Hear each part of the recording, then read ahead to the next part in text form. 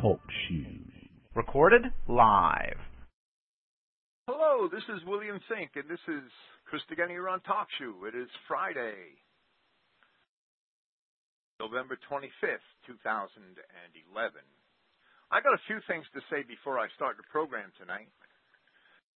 I made a post, an open letter post, to many people who have friended me on Facebook, and some of them come here. Some of them, I mean, they're all probably good people, but I don't think some people get it. But my point to the post that I made was that Christian identity has to define itself. And we can't define ourselves as wishy-washy, stick in the mud, let's all get along universalists. We can't do that. That's not the direction that Christian identity can take and survive. That is not a step towards truth. If we claim to seek the Word of God and we claim to be truth seekers, in my humble opinion, universalism can absolutely not be part of the equation. It must be excluded. I am not going to suffer universalists in my company. And I made this post to challenge certain people on their relationship with Eli James, who has taken a very strong universalist position. How could you claim to be Christian identity? I don't care if you support Eli James. I don't care if you listen to Eli James. What I wonder about is how you could claim to be Christian identity and do so. And if you're doing that, I really don't want to associate with you. That's the point I'm at right now. We need a clear racial message. We don't need this wishy-washy, let's all just get along bullshit that we hear in the mainstream. That's for the mainstream. The Word of God says that every plant which my Heavenly Father did not plant shall be rooted up. Everybody not written in the book of life is going into the lake of fire. That fire is not a cleansing fire. That fire is a destructive fire. That's easily proven with the Scripture. If hell and death and the false prophet and the beast can be cleaned up in the lake of fire, then I would admit it's a cleansing fire. But the truth is that there's no way hell, death, the beast, and the false prophet can be cleaned up. The lake of fire is not a cleansing fire. The lake of fire is an allegory for a cessation of existence. Now, however you want to imagine that cessation of existence takes place, the Scripture says that all our enemies, that every bastard, that all things which offend, that every plant that Yahweh did not plant, and they're walking around all around us, they're all headed for the lake of fire. I'm not a prophet. I don't know how it's going to happen. I can't guarantee anything except that the Word of God says it's going to happen. I'm not going to compromise that.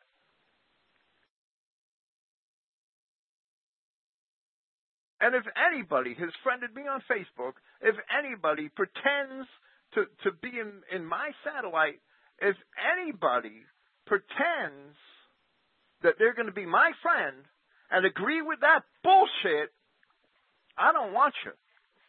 I don't want anything to do with you. I don't want you on my forums. I don't want you listening to my programs. You're a universalist. Go join the Catholic Church. Go become a Baptist. Go listen to Eli James. That's the way it is. I don't want nothing to do with you. You're compromising the Word of God in my purview. I want nothing to do with you. These people on Facebook just don't get it. They just don't understand that. They have this attitude, let's get along because we all have to get along. No, we don't have to get along. We have to please God and not men. That's the way it is. If you don't like that, I don't want you listening to me. I don't want to be your friend. Screw Facebook. I don't care. That's the way it is. And if you still listen to me after that rant, well, then I respect you. And if you understand that Scripture, then we can be friends indeed, and brotherly love comes first. But brotherly love can only come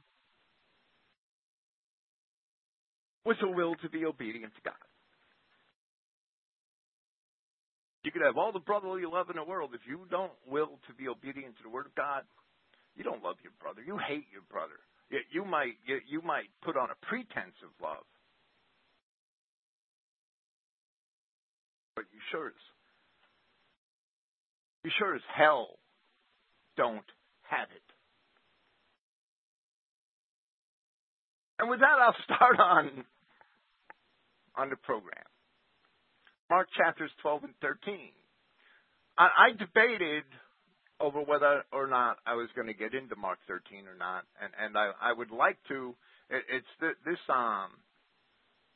would be a very long program. I can't finish Mark 13 tonight. I don't like to leave in the middle of a chapter. But then I looked at my notes for Matthew 24, which of course I leaned on heavily, and most of this program in Mark 13 will reflect that.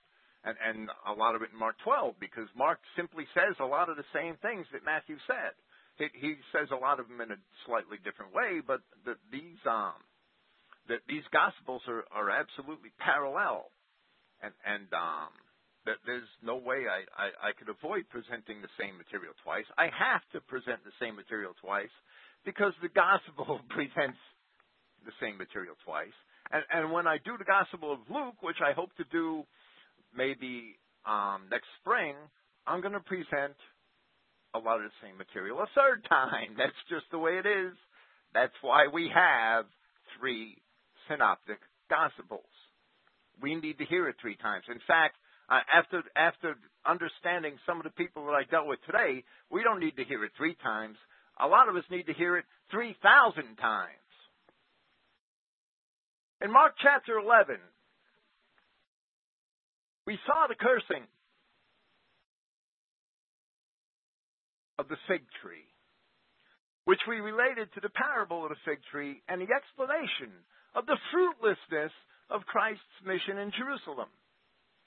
We then related how this was the final fulfillment of the dispersion of the bad figs of Jeremiah chapter 24, which is proven when comparing the language of Jeremiah to the language of Christ concerning Jerusalem in his prophecy of its impending destruction, especially as it's recorded in Luke chapter 21. We will discuss that at length here again next week, because that's when we'll get to that part of Mark 13. It's the subject of the later half of Mark 13.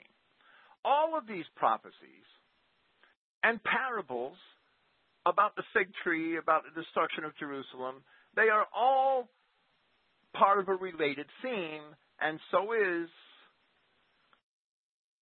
the parable of the vineyard, which we are about to read here in Mark chapter 12. Don't let anybody fool you. The bad figs are all around us. Mark chapter 12, verse 1. And he began to speak to them in parables. A man planted a vineyard and put a fence around it, and dug a vat and built a tower and let it out to husbandmen.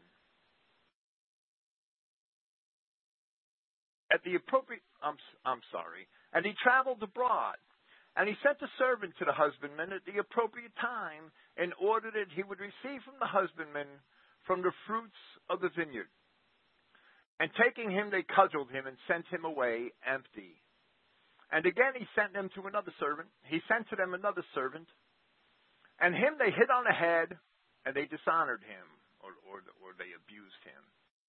And he sent another, and him they slew, and many others, some then being cudgeled, but some were beaten, but some being slain. Yet he had one beloved son. He sent him to them last, saying that they shall respect my son. Now, a lot of people today pretend to be prophets of God, and they're fools. As Paul says in Hebrews, in many times, in many ways, in past times, Yahweh spoke to us through the prophets. Today he speaks to us through the Son, Joshua Christ, the last prophet. Most of all, the special Son. And that's exactly what this parable is also relating. He sent him to them last, saying that they shall respect my son. But those husbandmen said to themselves that this is the heir. Come, we should kill him, and the inheritance shall be ours. And taking him, they killed him and cast him outside of the vineyard. So what shall the master of the vineyard do? He shall come and destroy those husbandmen and let the vineyard out to others. This parable is also found at Matthew 21:33. If the people in power in Judea were truly the children of God, if they were Israelites, they too would have been the servants of God. They too would have been heirs to the kingdom, and they would have heard the voice of their master. As Christ told many of the leaders of the Judeans, recorded in John chapter 10, but you do not believe because you are not my sheep. They did not believe him because they were not his sheep in the first place. They never were his sheep. Being tenants, they were merely, or husbandmen, they were merely allowed to run the vineyard by its rightful owner, who is Yahweh. So we have the Edomite rulers of Judea.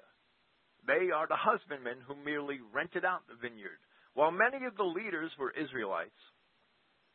According to the Apostle John, chapter 12, verses 42 and 43, we see that the Apostle writes, nevertheless, among the chief rulers, also many believed on him, meaning Christ.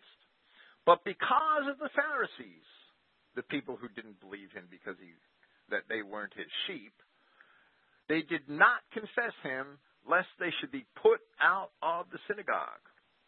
For they loved the praise of men more than the praise of God. Additionally, the high priests themselves at the time were of the Sadducees, a group which was much more hateful of Christ and Christians than even the Pharisees were, and a group so vile that they were rarely even mentioned by the apostles. Christ never tried to really correct the Sadducees. The Sadducees sent people to him to question him. Never addressed them.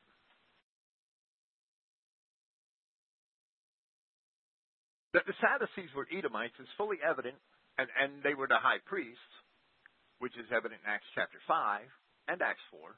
That they were Edomites is fully evident in the Greek of Acts chapter 4 in verses 6 and 23, where the meanings of several words and the distinction they make in the narrative are glossed over in all translations.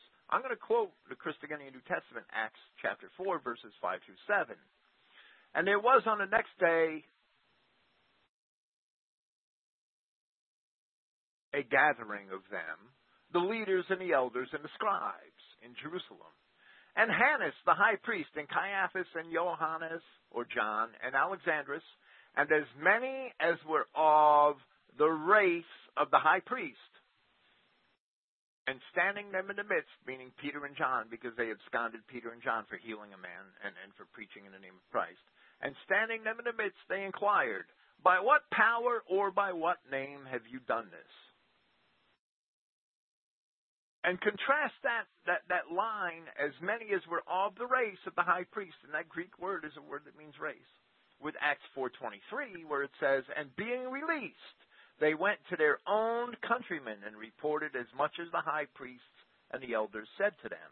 That there is a sharp contrast in the language here, where we see that the apostles saw their countrymen as distinct from as many as were of the race of the high priest, which were the Edomites. There are many other ways in which we may see that these Judeans, which Christ is talking about in this parable, are indeed the bad fig Jews of Jeremiah chapter 24. Here we shall compare a statement in Jeremiah chapter 29 with a statement in Luke chapter 21. Jeremiah 29, 17 through 19 states, thus saith Yahweh of hosts, behold, I will send upon them the sword, the famine, and the pestilence, and will make them like vile figs that cannot be eaten. They are so evil. And I will persecute them with the sword and with the famine and with the pestilence, and will deliver them to be removed to all the kingdoms of the earth, to be a curse and an astonishment and a hissing and a reproach among all the nations where I have driven them, because they have not hearkened to my words, saith Yahweh, which I sent unto them by my servants the prophets, rising up early and sending them, but ye would not hear, saith Yahweh. Now, reading Jeremiah chapters 24 through 29, we see that this is addressed to the remnant of Jerusalem. It's addressed to those in Jerusalem who remain behind, as Jeremiah 24 states explicitly, and as I explained here last week. It's to Hezekiah and the princes, or all the chief men, which is what that means, of Jerusalem, and those remaining in Jerusalem, those who were not taken by the Babylonians, and those Judeans who sought refuge in Egypt. So there are many Judeans left behind who were to be made like the vile figs. They weren't vile figs to start out with. They became vile figs through race mixing with the Canaanites and the Edomites. Luke chapter 21, verses 20 through 24, we see talking about the forecast destruction of Jerusalem. That the language concerning the people who refuse to hear the Christ is the same as the language concerning the dispersion of the enemies of God in Jeremiah chapter 24 and Jeremiah chapter 29. Now, there's a certain Christian identity, well, he calls himself a Christian identity preacher, teaching that these bad figs don't exist. Well, here they are in Luke chapter 21. But when you see Jerusalem being surrounded by armies, then you know that her desolation has come near. These are the people of the fig tree that withered, that Christ cursed, that no fruit would be left on forever. Then those in Judea must flee into the mountains, and those in her midst must leave the land, and those in the countryside must not enter into her, because these are the days of vengeance. Now, God punishes his people. Yahweh punishes his people, but he doesn't take vengeance on his people.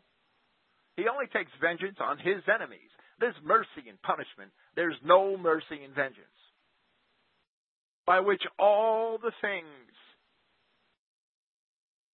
written are to be fulfilled. Woe to those having conceived, and to those with sucklings in those days. For there shall be great violence upon the earth, and wrath for this people.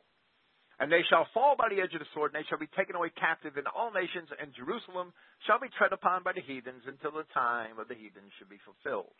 Now, of course, this is not the dispersion of true Judah.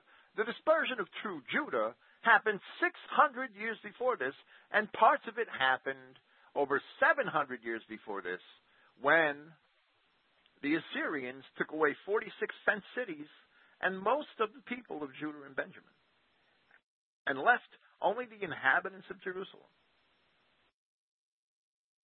There's an Assyrian inscription. I think it's the Black Obelisk. I might be mistaken. It's been a while since I've read about it. It has the actual profession of the king of Assyria that he left King Hezekiah of Judah caged like a bird in a cage. And he's actually, it's a faith-saving inscription, because he explains how he carried off the 46 fenced cities of Judah, how he carried off hundreds of thousands of people into captivity. But he couldn't conquer Jerusalem. Yahweh wouldn't let him conquer Jerusalem. So to save face, he actually said that he left the king of Jerusalem caged up like a bird in a cage. In other words, he couldn't take the city, and he had to brag about doing something. That's political spin, right? Well, that was the real deportation of the real tribe of Judah.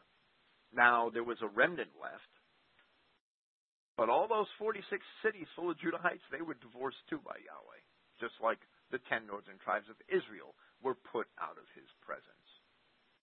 These, of the remnant, we have among the remnant those stiff-necked Judahites who would not heed Yahweh, who were being punished for the sins of their ancestors and the crimes of their ancestors, and who would become like vile figs. And we see that those are the people that race mixed with the Edomites and rejected Christ.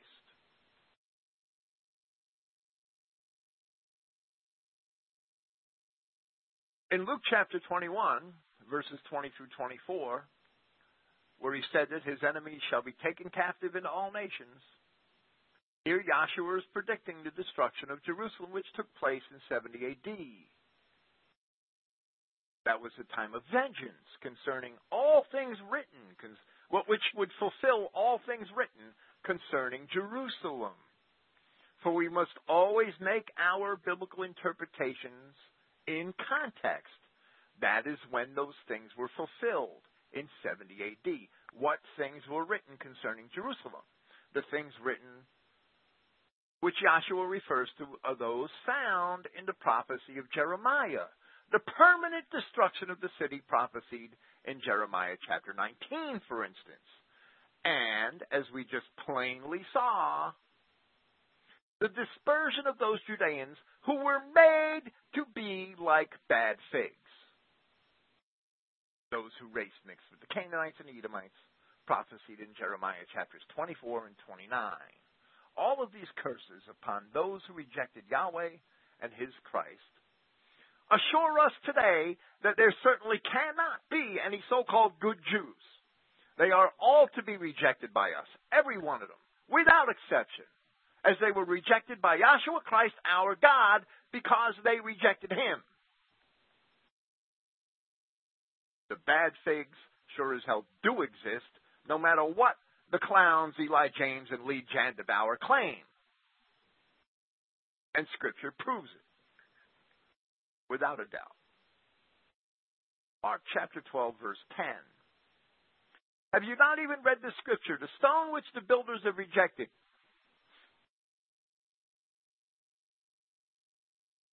This has come to be for the head cornerstone. By Yahweh this has been done, and it is a wonder in our eyes. And they sought to seize him.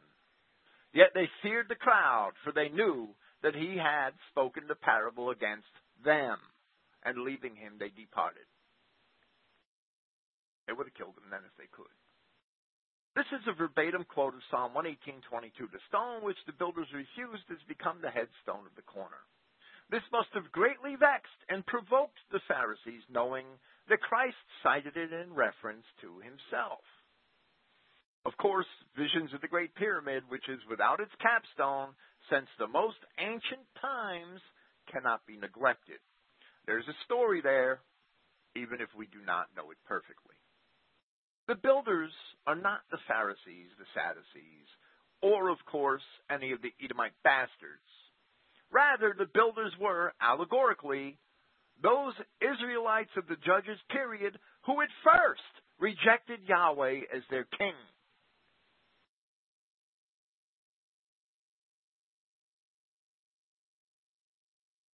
They demanded an earthly king instead.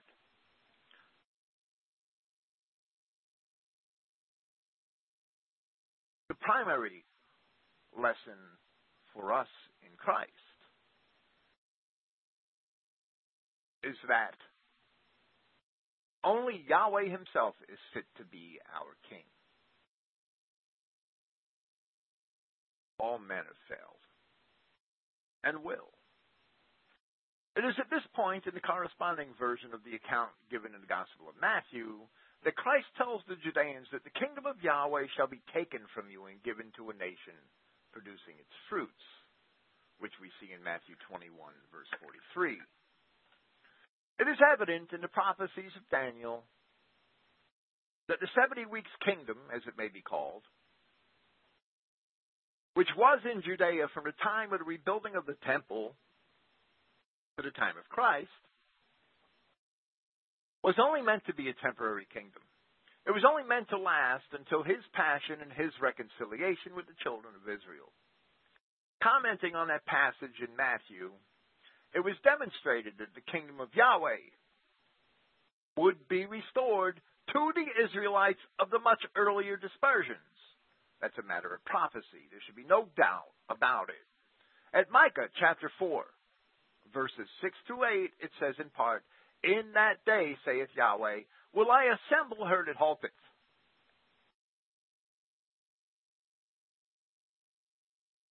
and I will gather her that is driven out, and her that I have afflicted. And I will make her that halted a remnant, and her that was cast far off a strong nation. And Yahweh shall reign over them in Mount Zion from henceforth, even forever. And thou, O tower of the flock, the stronghold of the daughter of Zion, unto thee it shall come, even the first dominion. The kingdom shall come to the daughter of Jerusalem. The further the children of Israel had migrated from the nations of their captivity, the stronger a nation they became. Those who stayed on the steppes of Russia, those who stayed in Eastern Europe, those who stayed the Mediterranean basin became a remnant indeed. The further we departed from Palestine, the bigger and stronger a nation we became.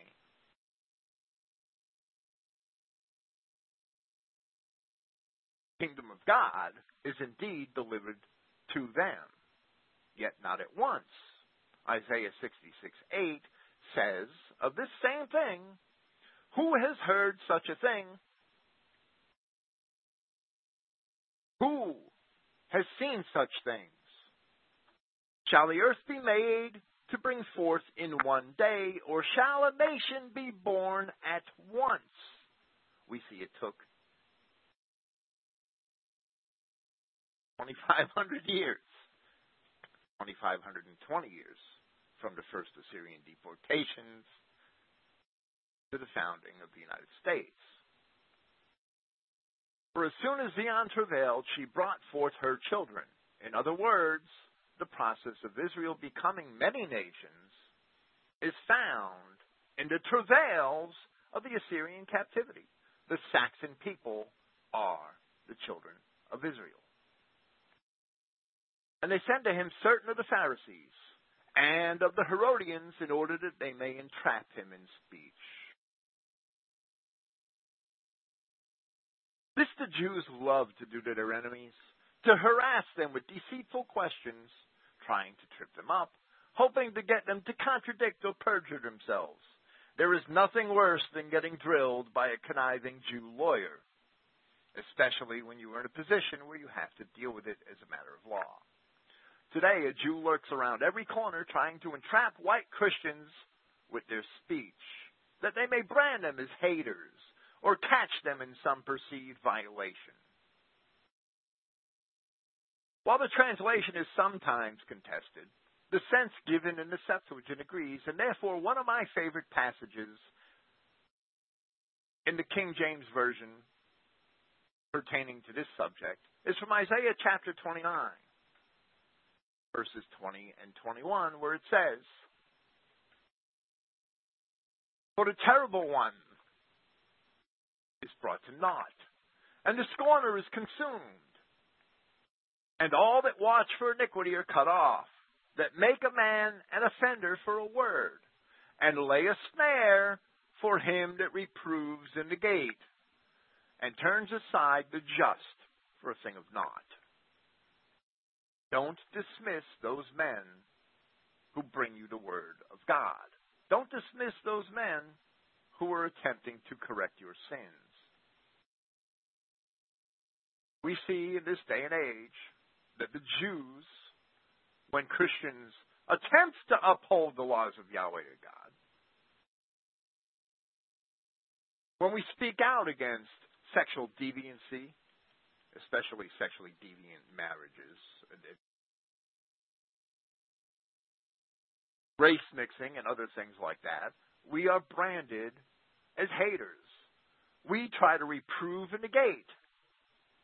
And the Jew makes a man an offender for those words. They call it hate crimes. Mark 12, verse 14. "And coming, they say to him, Teacher, we know that you are true, and in you there is no thought for anyone. For you do not look at the stature of men, the stature or the status of men, as James explains in chapter 2 of his epistle. But by truth you teach the way of God. Is it lawful to give tax to Caesar or not? Should we give or should we not give? But he, meaning Christ, knowing their hypocrisy, said to them, Why do you try me? Bring to me a denarian, point at the time, that I may see. And they brought it. And he says to them, Whose image is this and the inscription? Then they said to him, Caesar's. And Yahshua said to them, Render to Caesar the things of Caesar, and to Yahweh the things of Yahweh. And they marveled at him.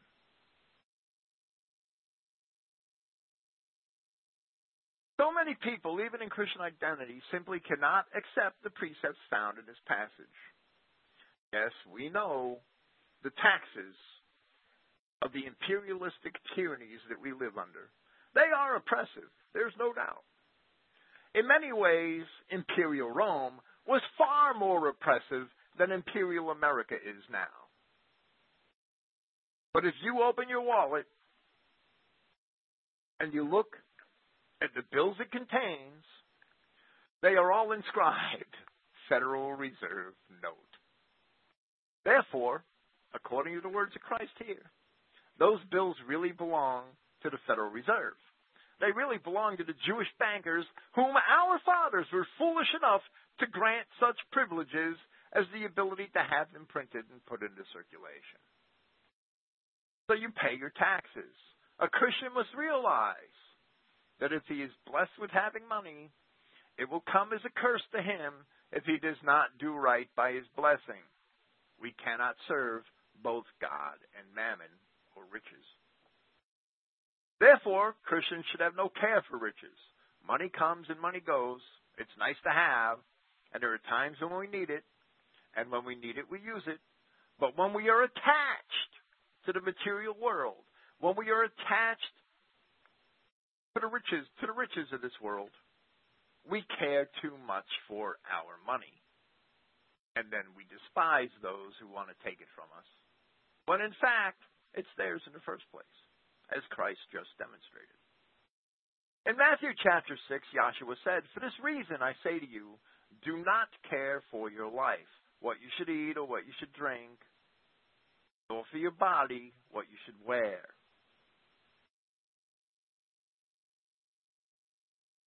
Is not life more than food, and the body more than clothing? Look at the birds of heaven, that they do not sow, nor harvest, nor gather into storehouses, yet your heavenly Father feeds them. Are you not of more value than them? Who, caring from among you, is able to add 1 cubit to his stature? And what do you care about clothing? Consider the lilies of the field, how they grow. They do not toil nor spin yarn. But I say to you that not even Solomon in all his splendor was clothed as one of these. Now if the grass of the field exists today, and tomorrow it is cast into a furnace, and Yahweh clothes it thusly, how much more you, who have little faith?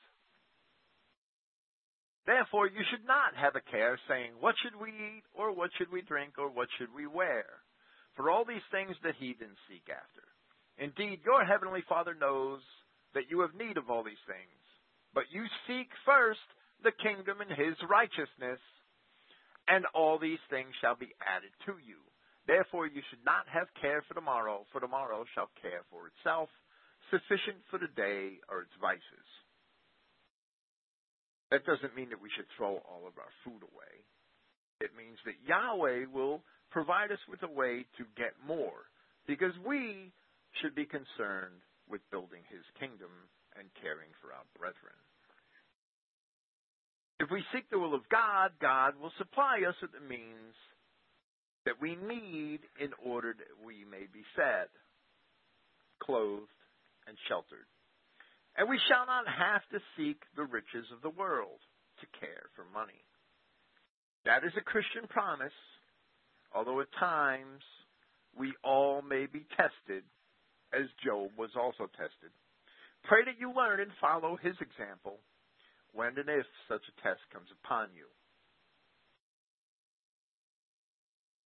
Care for riches. The riches will take care of themselves. And the Sadducees said to him, who say that there is not to be a resurrection, and they questioned him, saying, Teacher, Moses wrote for us that if a brother of one should die and leaves a wife, and should not leave a child, that his brother should take the wife and raise up offspring for his brother. There were 7 brothers, and the first had taken a wife, and dying had not left offspring. That word is seed, by the way. And the second had taken her, and he died, not leaving offspring. And the third likewise, and the 7 had not left offspring. Last of all, the wife also died. In the resurrection, which of them shall be the wife? For the 7 had her as a wife. The Sadducees, as I discussed at great length in the commentary on Matthew chapter 22, given here some months ago, the Sadducees rejected all things spiritual. There are many Sadducees today, even in Christian identity. Josephus, at Antiquities chapter 13, 173, says of them that, and I quote, And for the Sadducees, they take away fate and say there is no such thing, and that the events of human affairs are not at its disposal. And let me say that in the language of Josephus, he is saying that the Sadducees deny predestination. But they suppose that all our actions are in our own power. Humanism, the idea that God has no role in our lives, so that we are ourselves the causes of what is good, and receive what is evil from our own folly, that life is only cause and effect. However, I have given a more exact account of these opinions in the second book of the Judean War, and I will also quote that. In Wars of the Judeans, Book 2, 164 and 165, Josephus said, But the Sadducees take away fate entirely and suppose that God is not concerned in our doing or not doing what is evil.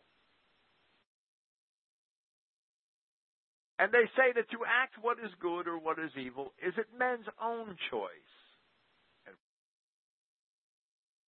And that the one or the other belongs so to everyone, that they may act as they please. They also take away the belief of the immortal duration of the soul and the punishments and rewards in Hades. And we see Joseph betray something else there. We see that Josephus talks about the punishments and rewards in Hades, which is a doctrine of the Pharisees. And so we know punishments and rewards in hell, which the Catholic Church picked up on later, are actually a doctrine of the Pharisees. Just because it's opposed to the doctrines of the Sadducees does not make it right. All Israel shall be saved. Acts chapter 5, verse 17 shows that the high priests at the time, who were also the high priests who condemned Christ, were of the Sadducees. They rejected everything spiritual. They rejected the idea of punishment and reward. They rejected the idea of an afterlife. Once you reject all those things, you could do what you please. That's where Jewish rationalism comes from. That's where humanism, secular humanism, and situation ethics come from. The thinking of the Sadducees. And we see them permeating our society today, ever since the Jew was let out of the pit in the French Revolution.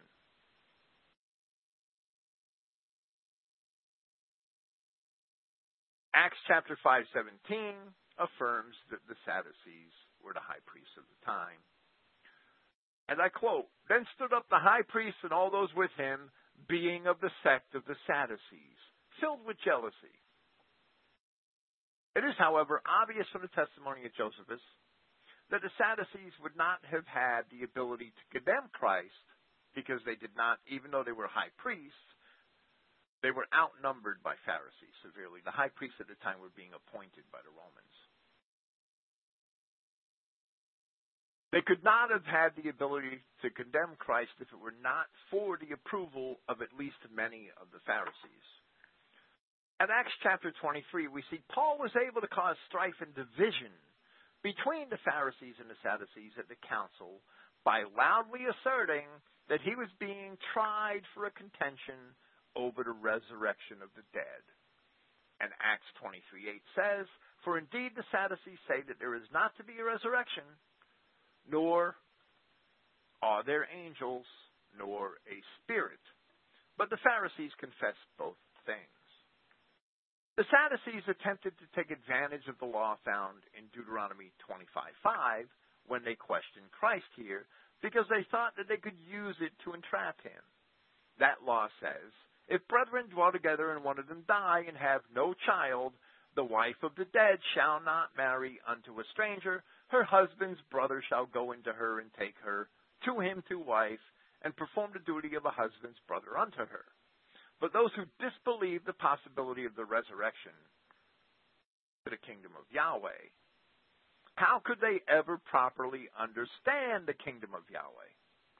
And like the Pharisees, it is evident that neither did the Sadducees really know the Scripture.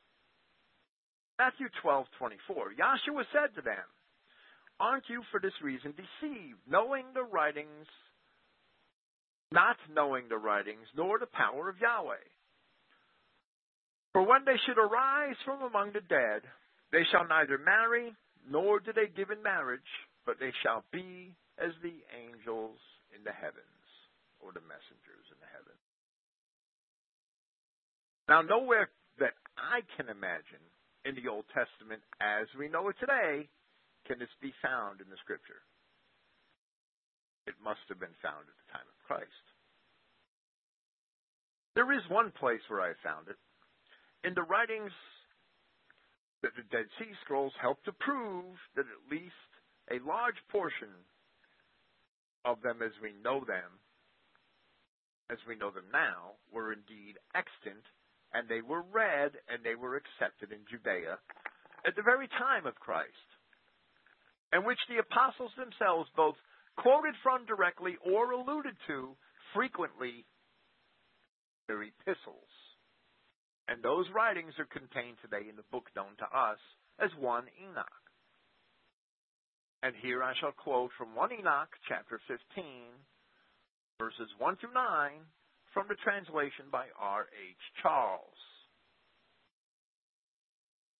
"And he answered and said to me, and I heard his voice, Fear not, Enoch, thou righteous man and scribe of righteousness.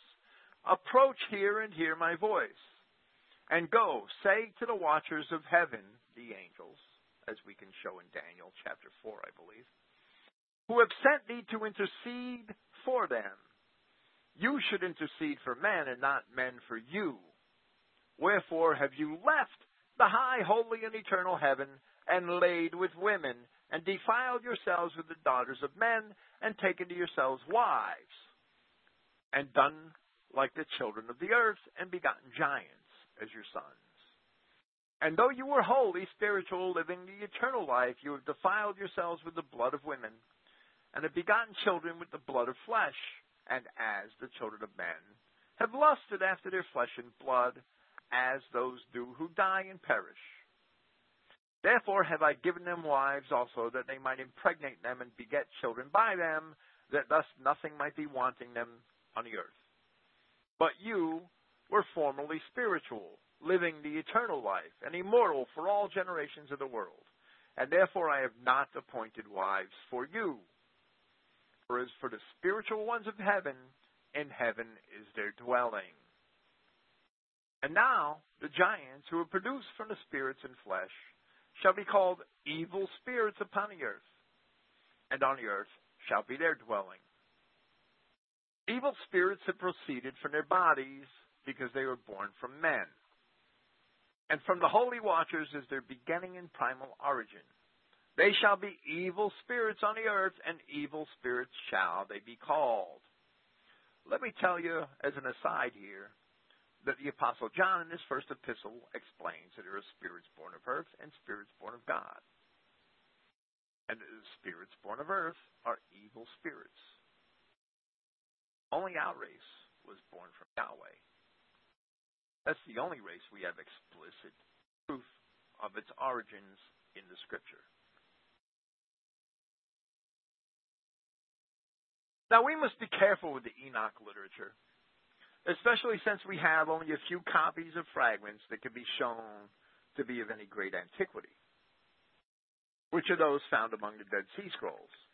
And also because 1 Enoch is not really even a single book. It's actually separate books which were written at diverse times, and they were concatenated, they were put together in some much later period. Yet here it is clear as to what Christ was referring to. The angels in heaven do not cohabit and multiply, even though they obviously have the ability and once made a conscious decision to use that ability here on earth. There's the distinction. The angels in heaven, as Christ says in his answer to the Pharisees, do not cohabit and multiply. They do have that ability here on earth. We see it in Enoch. We see it in the words of Christ, where he qualifies his statement with the words, in heaven they don't do that.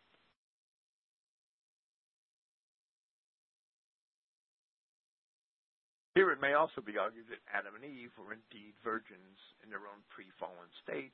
However, other scriptures indeed demonstrate that. Mark 12, verse 26. But concerning the dead, they are raised. That they are raised, have you not read in the book of Moses, at the bramble bush, at the burning bush, how Yahweh had spoken to him, saying, I am the God of Abraham, and the God of Isaac, and the God of Jacob. Yahweh is not the God of the dead, but of the living. You are greatly deceived. Yahweh professes to be the God of Abraham, the God of Isaac, and the God of Jacob in Exodus chapter 3 at verses 6 and 15. We have seen from Josephus that the Sadducees believed that the soul died along with the body, that there is no spiritual afterlife. Here, we see that they were wrong.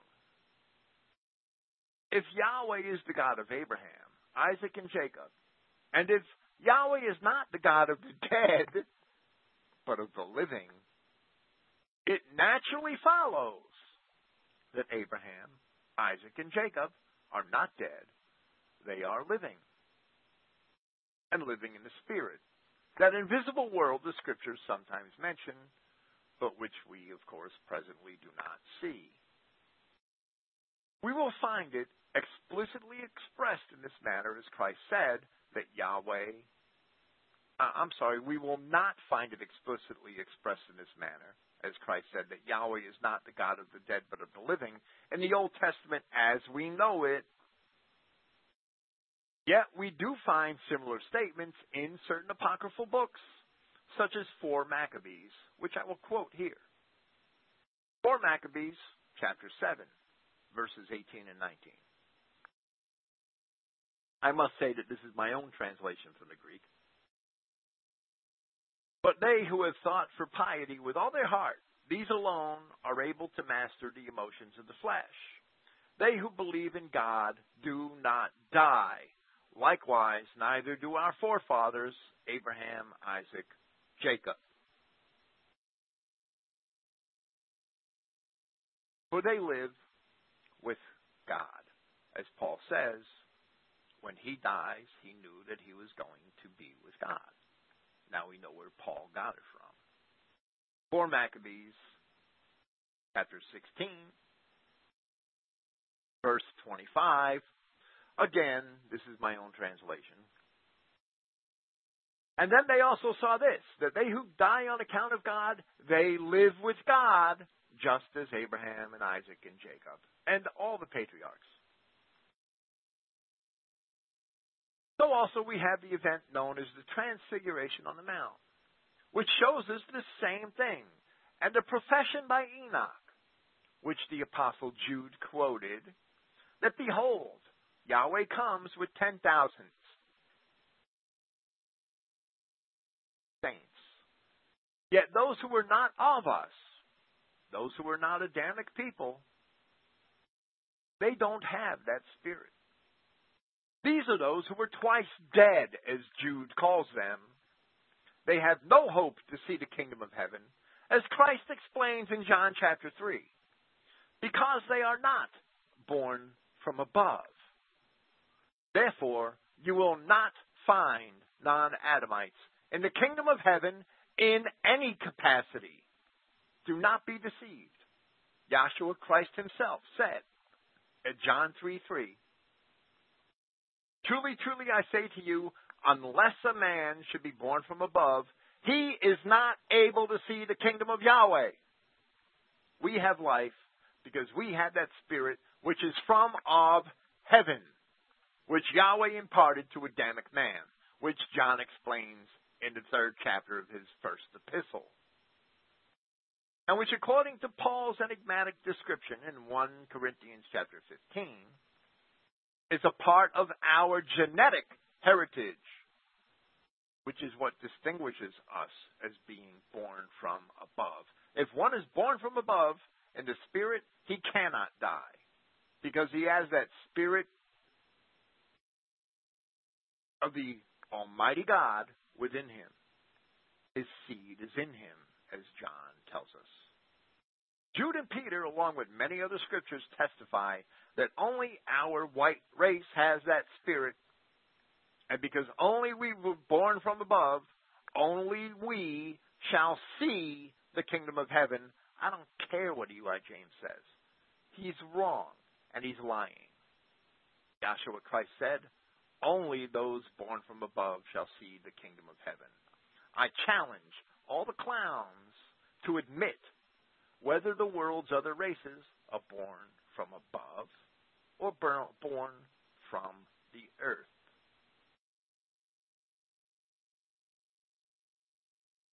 Mark 12, verse 28. And coming forth, one of the scribes, having heard their disputing, seeing that he answered them well, questioned him. What is the first of all commandments? Yahshua replied, the first is, hear, O Israel, Yahweh is our God. Hear, O Israel, Yahweh is our God, nobody else's. There is only one Yahweh. And you shall love Yahweh your God from your whole heart, and from your whole soul, and from your whole mind, and from your whole strength. Second is this, you shall love him near to you. And that's the literal translation of the Greek word which the AV renders neighbor. You shall love him near to you as yourself. No other commandment is greater than this. Let me say that the Hebrew word translated neighbor, where those passages quote, is a word which means one who is grazes and is nurtured up together with you. Your neighbor can only be a fellow sheep. Period. Verse 32. And the scribe said to him, good teacher, with truth you have spoken that he is one, and there is not another except him, and for which to love him from the whole heart, and from the whole conscience, and from the whole strength, and for which to love him near to you as yourself, is greater than every whole burnt offering and sacrifice. In other words, love your brother. You can't justify yourself through rituals. Verse 34. And Yahshua, seeing him that he replied sensibly, said to him, you are not far from the kingdom of Yahweh. And no longer, anyone dared to question him. When we submit ourselves to the will of God to seek after and follow his will, then we seek to establish the kingdom of heaven, being bestowed with his blessings. If we seek instead our own will and our own righteousness, we are lost in the world and find nothing but trouble. If we seek universalism, we're in deep trouble. Mark 12, verse 35. And responding, Joshua said, teaching in the temple, how did the scribes say that the Christ is the son of David? David himself said by the Holy Spirit, Yahweh said to my master, sit at my right hand until when I shall place your enemies beneath your feet. David himself declares him master. How is he his son? And the large crowd heard him gladly. The quote is from Psalm 110. I have interpreted the two occurrences of the Greek word kurios, which are usually translated Lord, right? Yahweh said to my master. It usually says, like in the King James, the Lord said to my Lord. I've interpreted them to say Yahweh and master because in the Hebrew manuscripts, which this quotes at Psalm 110, the two Hebrew words are Yahweh and the Tetragrammaton and Adon, which is a word which means in Hebrew master or Lord. It's kind of a synonym to bow, but it's different. It's Adon, and it's the Greek word. It's the word which we get the Greek Adonis from, and I believe the word which we get the Germanic word Odin from. Adon, master or Lord. Therefore, they must be distinguished.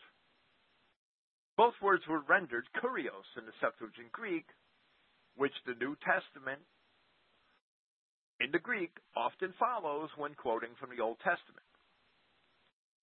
It says it that way in the Septuagint because the name Yahweh was already banned by the religious authorities in Judea before the time of Christ. The first word, Lord, refers to Yahweh. The second word refers to a master. Yahweh said to my master. David's talking.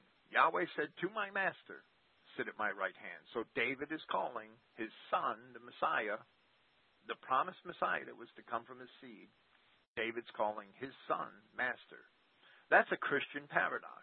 That's why Joshua brought it up here. That's why he challenges the crowd with it. It's a Christian paradox, and it proves that Yahshua Christ is Yahweh having come in the form of a man.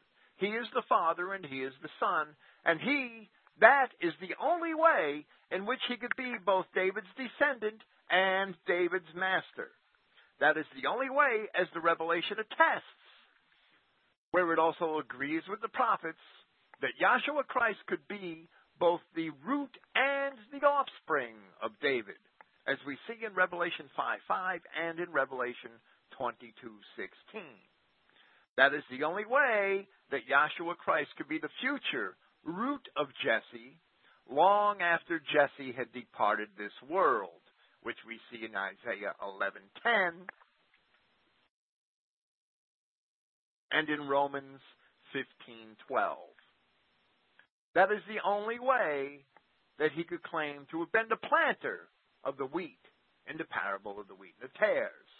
It is the only way Paul could have asserted that the rock in the desert which followed the Israelites to the Exodus was indeed Christ, because Christ is Yahweh. Yahweh followed the Israelites in the Exodus.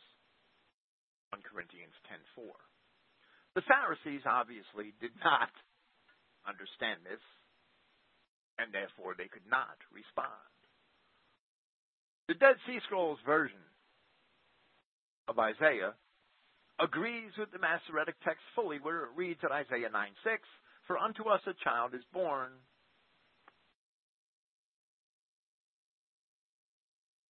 unto us a son is given, and the government shall be upon his shoulder, and his name shall be called Wonderful Counselor, the Mighty God, the Everlasting Father, the Prince of Peace, Yahshua Christ. Must be Yahweh come in the flesh. So the Pharisees were without excuse. The deity of Christ was argued from the beginning of Christianity, and many modern-day Christians still do not understand this. Mark 12, verse 38. And in his teaching he said, beware of those scribes who desire to walk about in robes and greetings in the marketplaces, and the first benches in the assembly halls, and the best seats at the dinners, They are devouring the house of widows, and with pretense make prayers at length. They shall receive a greater judgment. They have all the status of an office and a name, but in reality, they are consuming the kingdom of God rather than building it. Today we have that same thing. We have it in the Catholic and in all of the other so-called mainstream so-called church organizations. Professional priests who live off of the fat of the people, they wax themselves wealthy and do nothing in return but decorate themselves with pomp and majesty. We even have that same thing very often in Christian identity, where people should know better. These are the petty fiefdoms, and people get caught up in names and organizations, making ranks and making distinctions for themselves, and elevating themselves above others, mocking the world they pretend to be dignities. These things are not Christian. True Christians must love their brethren and most of all defend their race and forget about trying to mimic the world. Yahshua Christ is our only God, our only leader, our only ruler, and we are all his brethren. We are all equals. Some of us have unequal gifts, but we are all alike and should not seek to rule over one another and should not seek titles and positions to exalt ourselves above our brethren. Mark 12, verse 41. And being seated opposite the treasury, he observed how the crowd casts coin into the treasury. And many wealthy had cast much. And coming, one poor widow had cast 2 lepta, and Mark translates it, which is a quadrans. A quadrans was the smallest Roman coin. And summoning his students, he said to them, Truly I say to you that this poor widow has cast more than all those casting into the treasury. For they all have cast from out of their abundance, but she from her want has cast all whatever she had, her whole substance. Yahweh measures our gifts not according to what we give, but according to how we give in proportion to our ability to give. This elderly woman could hardly give it all, yet she gave all that she had. If our gifts and our labors are in accordance with our abilities, they shall surely be rewarded. Yet, if you give even beyond your abilities, you shall be rewarded greatly. But woe to those who give only in pretense, or who count the numbers and give in a niggardly manner. Speaking about giving, I speak not only about money. There is much more that a man could do for his kin, for his race, and for the sake of the gospel than merely money.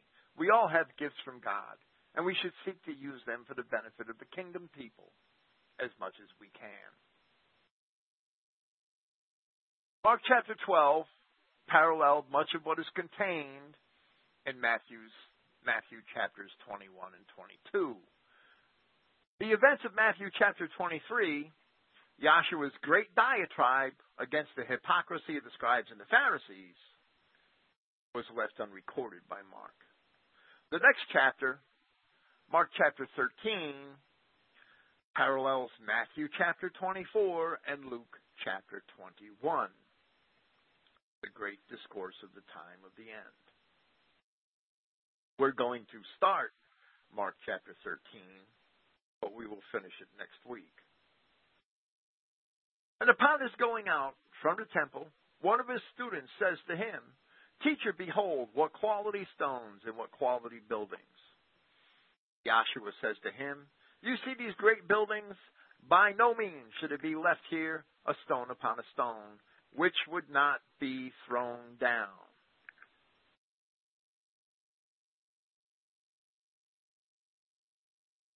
Here Christ forecasts the destruction of Jerusalem, which was to come nearly 40 years later. At the end of Matthew chapter 23, which Mark did not record, Christ exclaimed to the Judeans, Behold, your house is left to you desolate. Christ was really only confirming something that Yahweh had long ago prophesied through Daniel in Daniel chapter 9, verses 24 to 27. Here I shall repeat Daniel 9, 24 to 27 once again, which is commonly considered to be Daniel's 70 weeks prophecy concerning the advent of the Messiah. Verse 24. 70 weeks are determined upon thy people and upon thy holy city. This is Yahweh talking to Daniel. To finish the transgression and to make an end of sins. Sin ended because the law ended, because it was fulfilled in Christ. Yahweh does not impute sin to the children of Israel. That doesn't mean, as Paul teaches in Romans, that we should sin. It means all the more that we should not want to sin. That we should, as he says in Romans 3, uphold the law all the more. And to make an end of sins. And to make reconciliation for iniquity. And to bring in everlasting righteousness. All the children of Israel shall be saved. And to seal up the vision and the prophecy, and to anoint the most holy. Know therefore and understand that from the going forth of the commandment to restore and to build Jerusalem unto Messiah the Prince shall be 7 weeks, and 62 weeks, 69 weeks. 83 and a half years. Oh, I'm sorry, 483 years. The street shall be built again, and the wall, even in troublous times. And after 62 weeks shall Messiah be cut off, but not for himself. And the people of the prince that shall come shall destroy the city and the sanctuary. At the end thereof shall be with the flood, and unto the end of the war desolations are determined. And he shall, meaning the prince, shall confirm the covenant with many for 1 week, and in the midst of the week he shall cause the sacrifice and the oblation to cease, and for the overspreading of abominations he shall make it desolate, even until the consummation, and that determined shall be poured upon the desolate. The fact that all of these things came to pass in not more than 40 years after the crucifixion, a very symbolic time period in the Bible, is further proof that Christianity is indeed the world's only spiritual truth. Christ then exclaimed, as it is recorded in the last verse of Matthew chapter 23, For I say to you, by no means may you see me from now until you should say, Blessed is he coming in the name of Yahweh. But his triumphant march into Jerusalem had already happened prior to this statement. He can't be referring to that. And therefore those words must have yet another fulfillment, because they still have not been spoken. They are only uttered by Christians as a hope for the near future. Daniel's 70 weeks, it can be established. There's chronologies on Christogenea that explain it fairly well. It can be established that that period of time started approximately 457 BC, when, in fact, Jerusalem was finally built after many delays in its building. Troubles in the Persian Empire, which controlled Jerusalem at the time. If we count the 69 weeks, 483 years, we come to, within a year, the time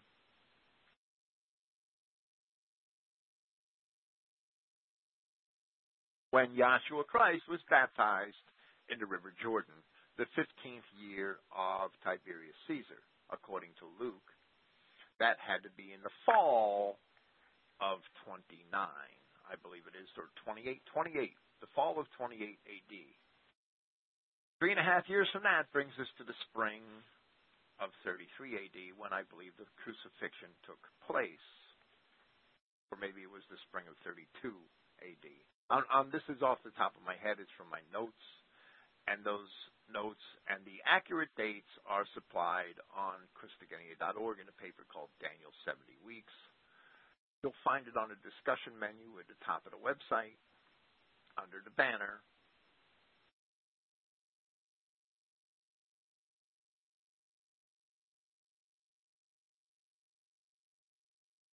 And I'm looking for it. I know it's there.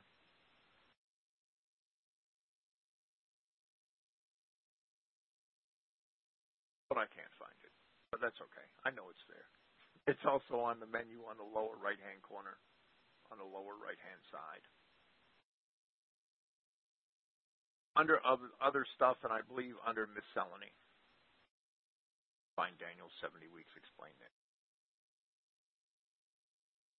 For the year. And upon his being seated in the Mount of Olives opposite the temple, they questioned him by themselves, Peter and Jacob and John and Andrew. Tell me, when shall these things be, and what is the sign when all these things would be about to be accomplished?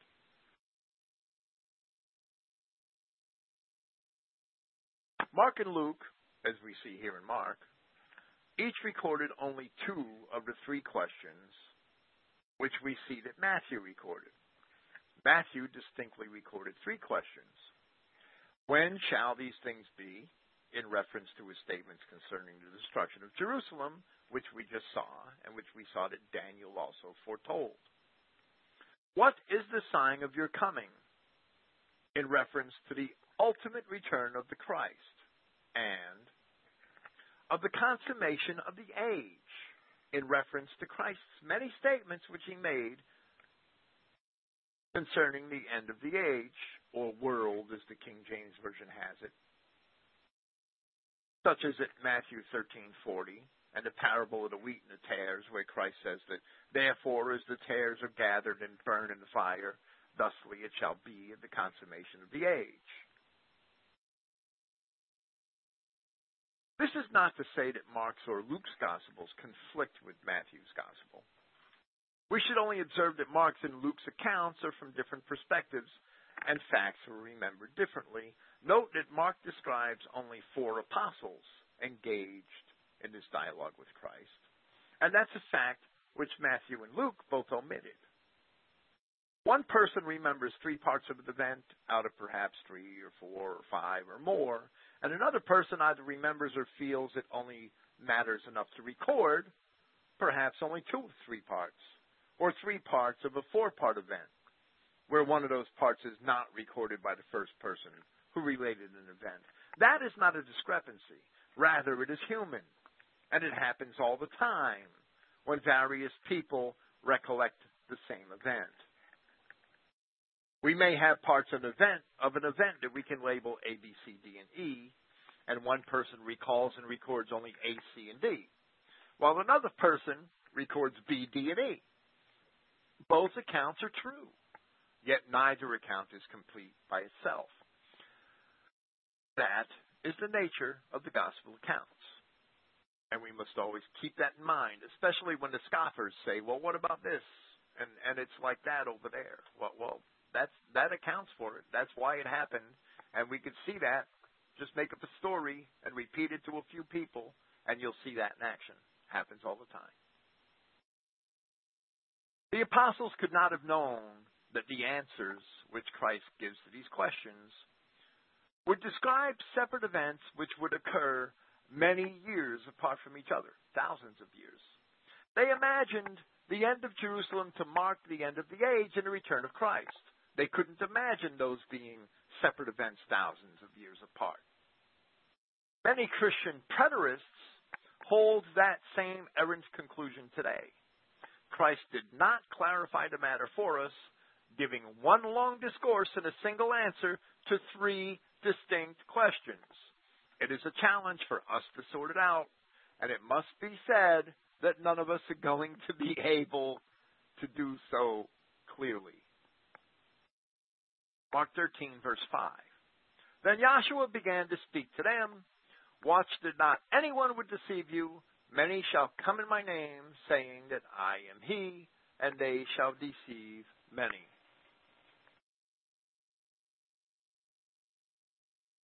Matthew 24:4 has, and replying Yahshua said to them, watch lest anyone should deceive you, for many shall come by my name, saying, I am the Christ, and they shall deceive many. Luke 21:8, same account. And he said, watch that you are not deceived, for many shall come by my name, saying, I am, and that the time has come near. You should not go after them. In the first few centuries of Christianity, many men were preaching false Christs, meaning that they were attributing teachings to Yahshua Christ, which he did not actually intend for us, which he did not teach, which he did not say, false gospels, false epistles. But it is not evident in the records which we have that any of them were actually claiming to be Christ. There's a huge difference. Yes, there was Apollonius of Tyana, who was probably only a Neo-Pythagorean philosopher, but much of what is related about him comes from a century later from a biographical novelist named Philostratus. And the emendations of fanciful writers of tales from the 4th century and later. They are not really of an actual historical version of the life of Apollonius of Tyana. There were also several minor would-be, often labeled Messiah figures in Jerusalem around the time of Christ, such as Judas the Gaulonite, who is described by Josephus, but who Josephus describes was really just a tax protester. He was never called a Messiah. Wishful thinking Jews would like to label him that today, as if to discredit the Christ. None of these would-be Messiah figures fits the circumstances which Yahshua Christ relates here.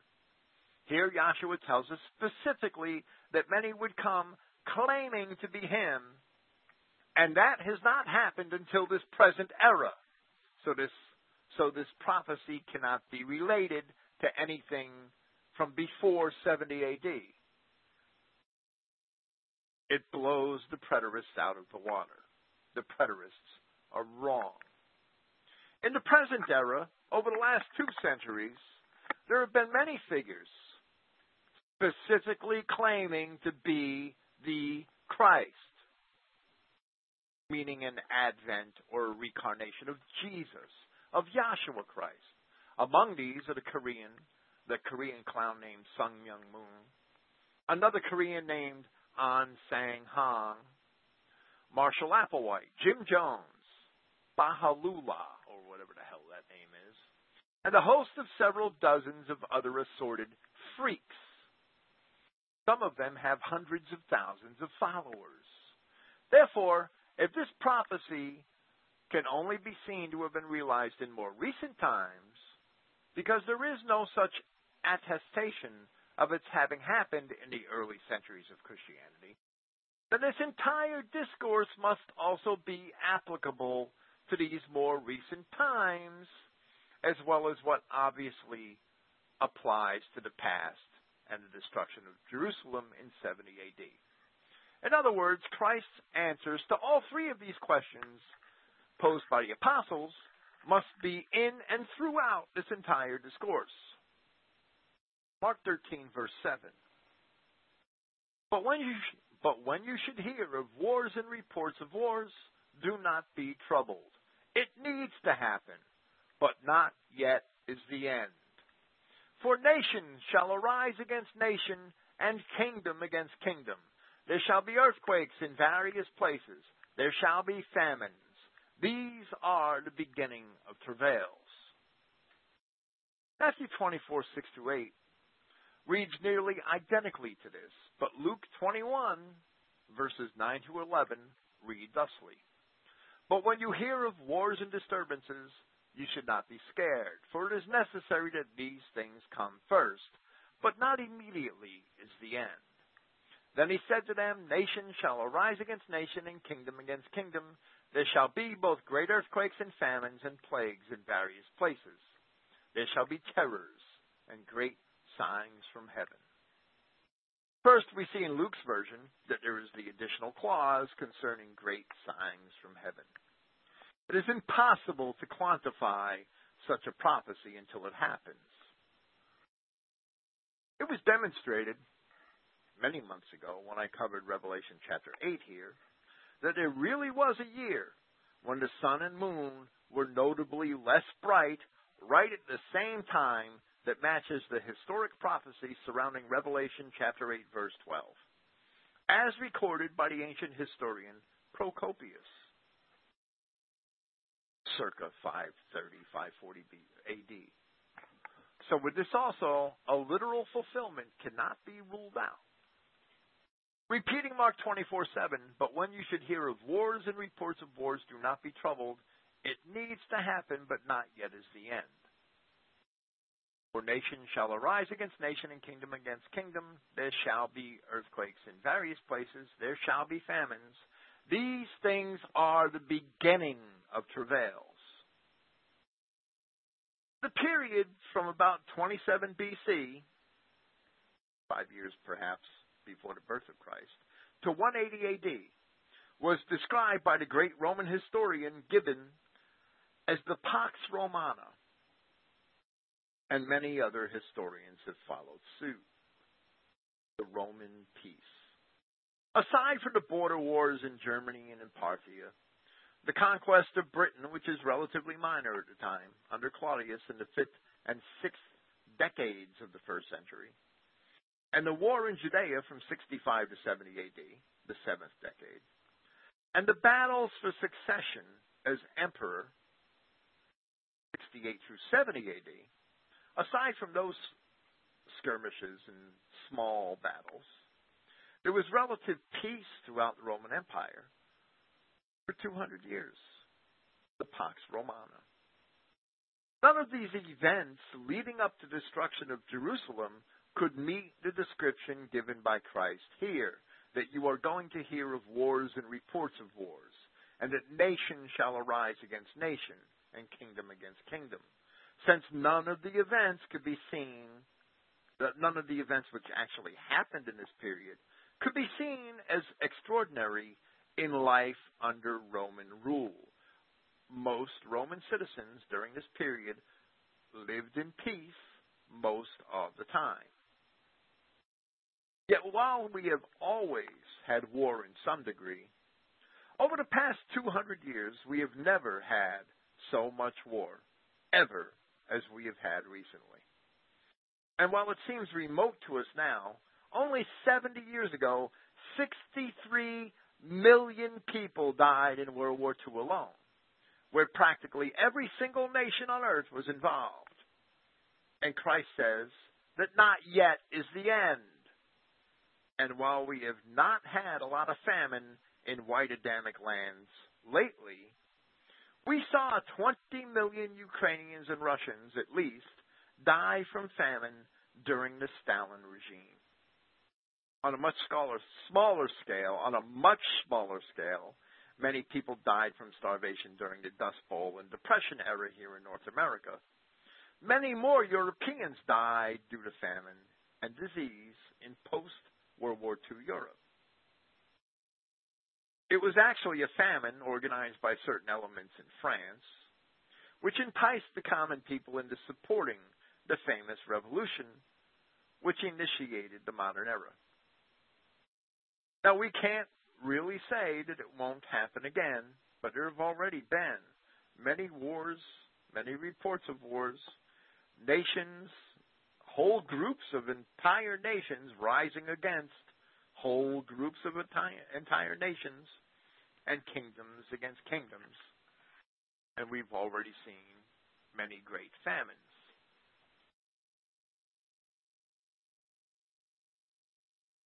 Christ certainly seems to be talking about the time of the end of the age here. And this description very well fits that age in which we live today. The past 100 years have seen the deaths of 100 million Christians at the hands of Satan, the Jewish people. Mark 13:9.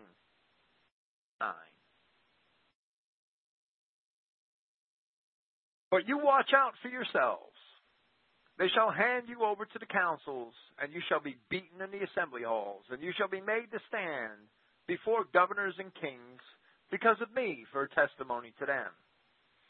And in all the nations it is necessary for the good message to be proclaimed in all the nations.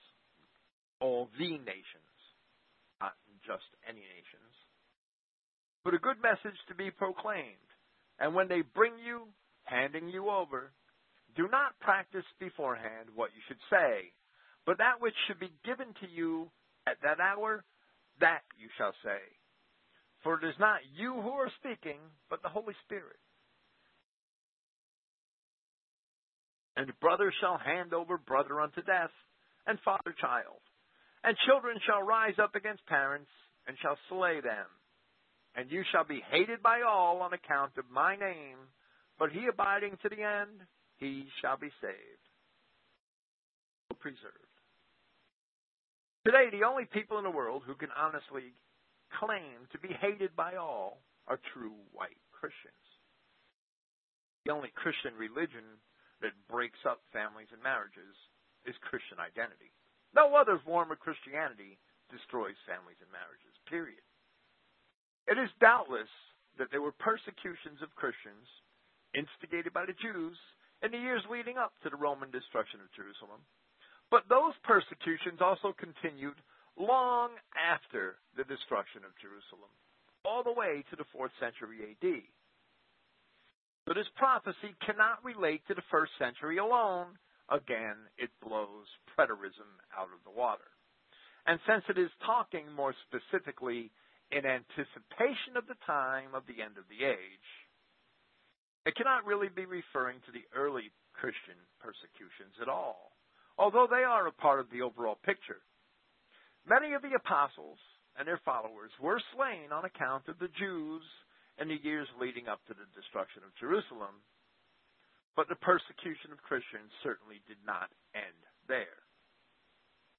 During the French Revolution, for the first time in Europe, we saw an organized slaughter of the clergy and an organized slaughter of Christians in general.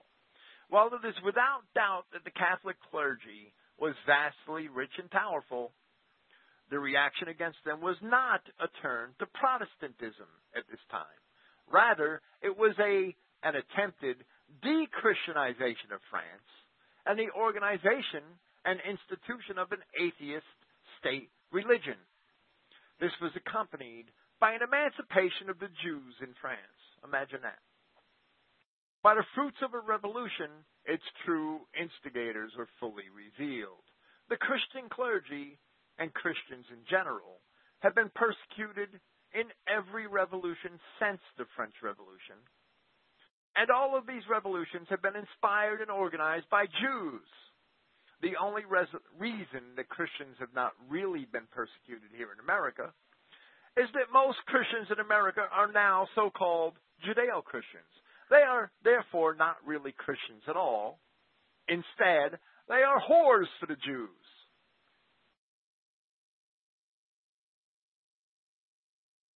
It was not that way during the first decades of our nation's history. Now, every once in a while, when anyone, especially a true white Christian, seeks to uphold true Christian values or morals, we see that the tyrannical government steps in to squelch them. And so the true nature of our governments as they are now is revealed. They are all tools for Satan. Today there have been many court rulings against Christians in the United States, and especially in Europe, and especially in Britain. Therefore, we cannot rule out the possibility of still further persecutions of Christians right here in our own so-called Christian nations, if and when the government tyranny feels threatened by Christians. Today, some government officials have already slanderously characterized certain Christians as terrorists and enemies of the state, and for no good reason. We can't forget that the Catholics, while they may have been Christians of a sort, not really, in order to maintain their power over Christendom, had already slaughtered many of their own Protestant brethren. In Germany, the 30 Years' War of the Romish Church, the war against Protestantism, killed half of the adult men of Germany, 3/10 of the overall population, and also a third of the Czechs. France, under de Medici rule, persecuted the Huguenots, killing many thousands of them. All this can be attributed to the Jews. This is the fulfillment of those who sought the Word of God in the opening of the little book described in Revelation chapter 10. In a great way, we can see a major fulfillment of the verses here in Mark 13, 9 through 13, in the Reformation and its aftermath, but simply because the Reformation is perceived as having come to a close, that does not mean that those same forces are not at work today. But today we see that the daughters of the Reformation, those various Protestant church organizations which ultimately sprung from it, have again totally fallen under the sway of those same powers who had once persecuted their founders, the Jewish money powers.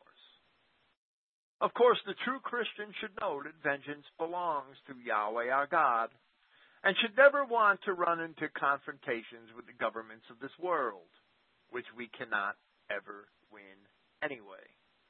Yet no true Christian should ever want to deny Christ or the truth of the gospel. Whenever it comes down to the two, Christians must choose allegiance to Christ. Christ said, as we see it at Mark 8:38, "For whoever should be ashamed of me and my words among this adulterous and sinful race, also the Son of Man shall be ashamed of him when he should come in the honor of his Father with his holy messengers." This was also recorded at Luke 9:26, and was a sentiment often uttered by Paul in his epistles. At 1 John 2:28 we read, "And now, children, you abide in him, that if he should appear, we would have free spokenness, and would not be dishonored by him at his presence. If you know that he is righteous, you also know that each who is practicing righteousness has been born from of him." Christians should not ever be dissuaded from the gospel and the commandments of Christ. So if persecutions of Christians do come here, and indeed they may come yet, we must see that we must do our best to abide them and to remain in our faith. Again, at Mark 13:13, Yahshua says, "And you shall be hated by all on account of my name, but he abiding to the end, he shall be saved." Likewise, Matthew 24:13 through 14 states this, "But he who endures to the end, he shall be preserved. And this good message of the kingdom shall be proclaimed in the whole inhabited earth for a testimony to all of the nations, and then shall the end come." Find this good message. Luke 21:17 through 19 states, "And you shall be hated by all on account of my name. Yet a hair from your heads shall by no means be lost. In your endurance you must gain your lives." Only we, Christianity, have that message that we're hated for. Nobody hates an evangelical Christian. Nobody hates a Baptist. People just think they're fools. We have many other promises that all Israel shall be preserved, that all of the seed or offspring of the children of Israel shall be saved, as Isaiah says, and as Paul says. But we are not all tried in the same manner. We have not all been forced to choose between life and death on behalf of Christ. So this promise that he who endures unto the end, he shall be preserved, must indicate something else. That only those of us who are destined to face such a trial must live up to it. Here is Revelation chapter 14, verses 9 through 12. "And another, third messenger followed them, saying with a great voice, If one worships the beast and its image, and receives an engraved mark upon his forehead or upon his hand, Then he shall drink from the wine of the wrath of Yahweh, which is poured unmixed into the cup of his anger. And he shall be tormented in fire and sulfur before the holy messengers and before the Lamb. And the smoke of their torment ascends for the eternal ages, and they who worship the beast and its image, and one who receives the engraved mark of its name, shall not have rest day and night. Thus is the patience of the saints, they keeping the commandments of Yahweh and the faith of Yahshua. Now this passage is in the context of the aftermath of the fall of Babylon, which we see in verse 8. So it cannot be taken out of that context. Here we see that at Babylon's fall, those who worship the beast shall be punished with the wrath of God. Some of us are tried in faith, and we are destined for a higher reward when we overcome our trials. Some of us worship the things of this world, and we shall be punished with the wrath of God, and that is our trial. All of us, if indeed we are Israelites, all of us are saints. As we see here in Revelation 14:12, where it speaks of those who face his wrath. Peter discusses the trial of fire in this life in his first epistle at 1 Peter 1:7, where he says that the trial of your faith, being much more precious than of gold that perishes, though it be tried with fire, might be found unto praise and honor and glory at the appearing of Yahshua Christ. Paul states at 1 Corinthians chapter 3, from verse 12, Now if anyone builds upon that foundation gold, silver, precious stones, timber, fodder, straw, the work of each will become evident. Indeed, the day will disclose it, because in fire it is revealed. And of what quality the work of each is, the fire will scrutinize. If the work of anyone who is built remains, he will receive a reward. If the work of anyone burns completely, he will suffer loss, but he himself will be preserved, although consequently through fire. For those of us whose lot it is to face trials in this world because of our own disobedience, so be it. No one can do anything about it when we do not heed the call. But we who profess to know better should nevertheless do our best to pull our brethren out of the sins of the world when we can. James the apostle said at the end of his epistle, My brethren, if one among you should stray from the truth, and one should correct him, you must know that he, correcting a wrongdoer from the error of his way, shall save his soul from death and cover a multitude of errors. When we see our brother in error, we have an obligation to pull him out of that error. When we see our brother tricked by a universalist, we have an obligation to warn him.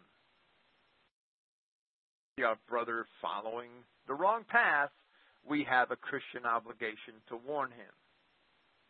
But for those of us destined to face trial on behalf of Christ, we must abide in our profession, not compromise. And in that, we shall gain our lives. Truth and an adherence to the gospel bear a greater responsibility.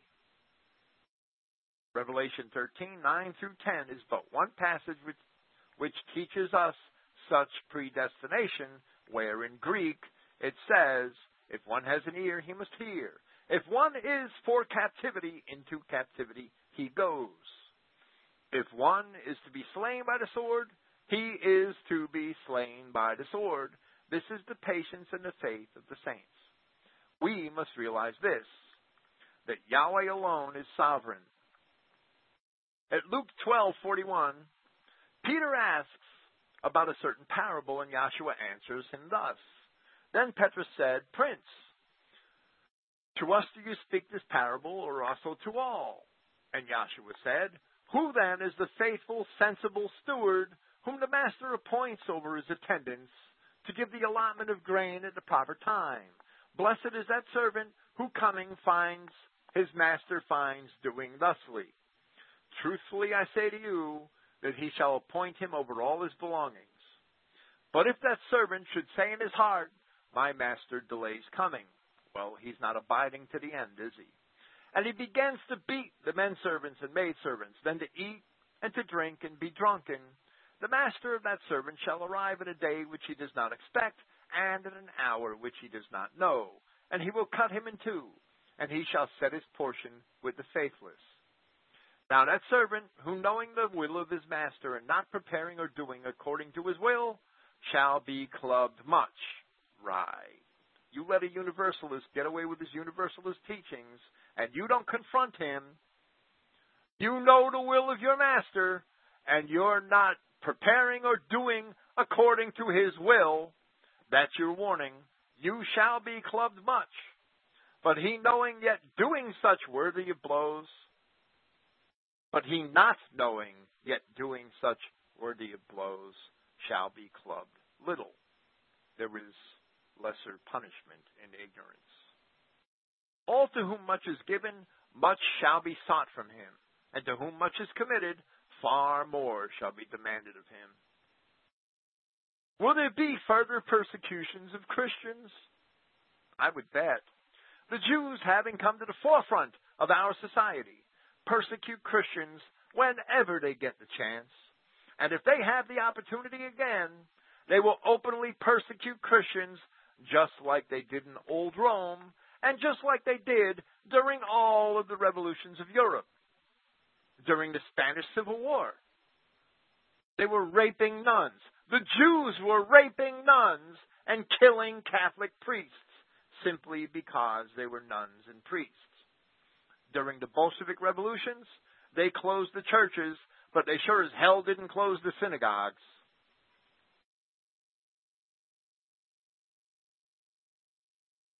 We should certainly anticipate the possibility of further persecutions of Christians. Thank you for listening.